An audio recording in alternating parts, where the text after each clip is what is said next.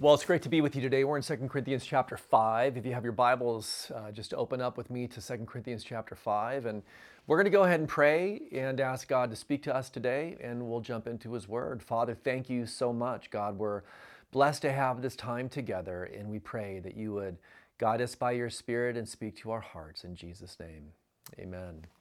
Well, today we're going to start in verse 14, and the Bible says this: "For the love of Christ compels us, because we judge thus, that if one died for all, then all died. And he died for all, that those who live should live no longer for themselves, but for him who died for them and rose again." Look, a real simple question for you today is this: what motivates you? What drives you? Like when you get up in the morning, what is it that enables you to crawl out of that nice, warm, comfortable bed and then get ready and head out for your day?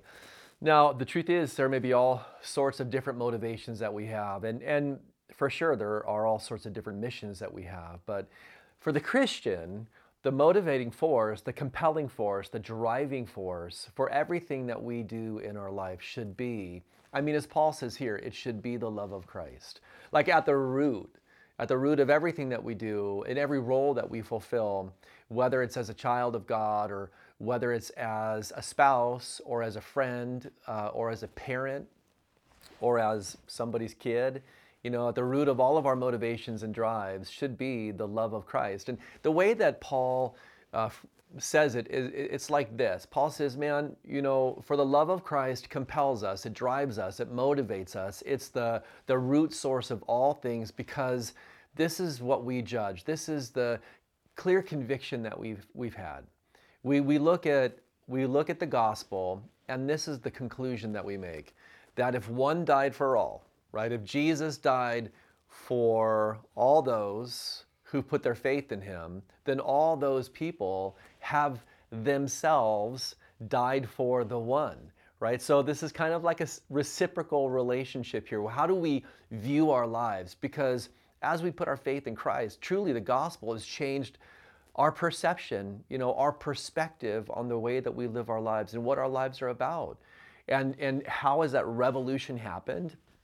Well, the revolution begins with recognizing that there was a sacrificial life that was lived. There was a sacrificial gift that was given. Jesus didn't just live a perfect life and then die a normal death. He lived a perfect life and sacrificially gave himself. He died for us. And if he gave himself as a sacrifice, then those who put their trust and faith in him live, check this out, they live sacrificially for him.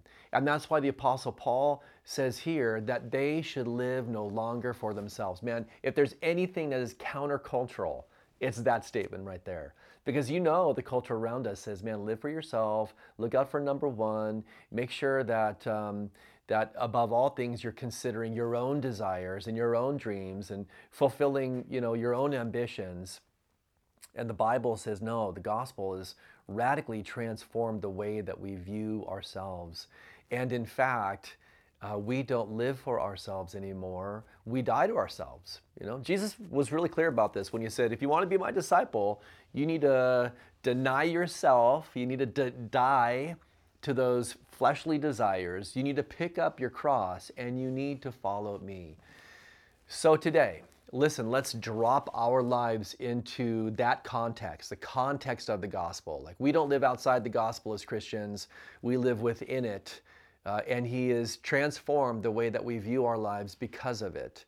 And there are things for sure today that we probably need to die to. And the Holy Spirit's going to show you what those things are. You might say, well, how do I die to those things? Well, you die to those things by living to God. So listen, in other words, if today you say, God, I'm going to live for you and towards you in everything. I'm going to live sacrificially because the love of Christ your Son is what drives me. It's what motivates me. If you do that, then by nature, naturally, you are going to die to all those things that aren't God's best for you.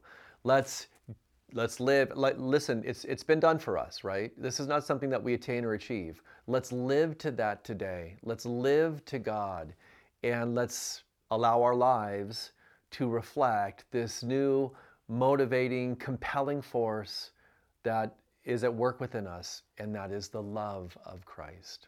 God bless you guys today. Have a good day.